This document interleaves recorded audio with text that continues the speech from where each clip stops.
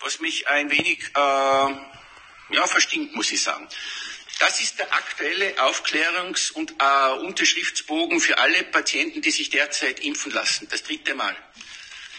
Herausgegeben vom Bundesministerium für Soziales, Gesundheit, Pflege und Konsumentenschutz. Aktuelle Version vom 21. Oktober 2021. Da hinten steht Folgendes, und das lese ich jetzt einfach vor, in aller Ruhe, damit Sie schön mitnotieren können. Die Anwendung von Covid-19-Impfstoffen als 3. Dosis ist derzeit teilweise noch nicht zugelassen.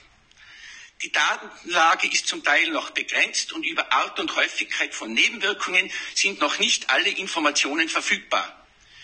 Dies gilt auch bei der Anwendung von mRNA-Impfstoffen als 2. Dosis nach Vektorimpfstoffen.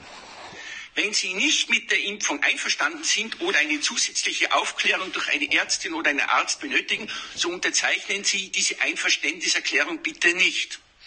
So, das heißt mit anderen Worten, das Gesundheitsministerium gibt uns Ärzten diesen Aufklärungsbogen, da steht drinnen, wir haben jetzt eine 3. Impfung, die ist teilweise nicht zugelassen, wir wissen nicht, wie sie wirkt, wir wissen nicht, welche Nebenwirkungen sie hat, auch nicht, was man nach Vektorimpfstoff macht. Und deswegen finde ich es ehrlich gesagt schon ein wenig verwegen, dass man sowas jetzt als Impfpflicht einführen will.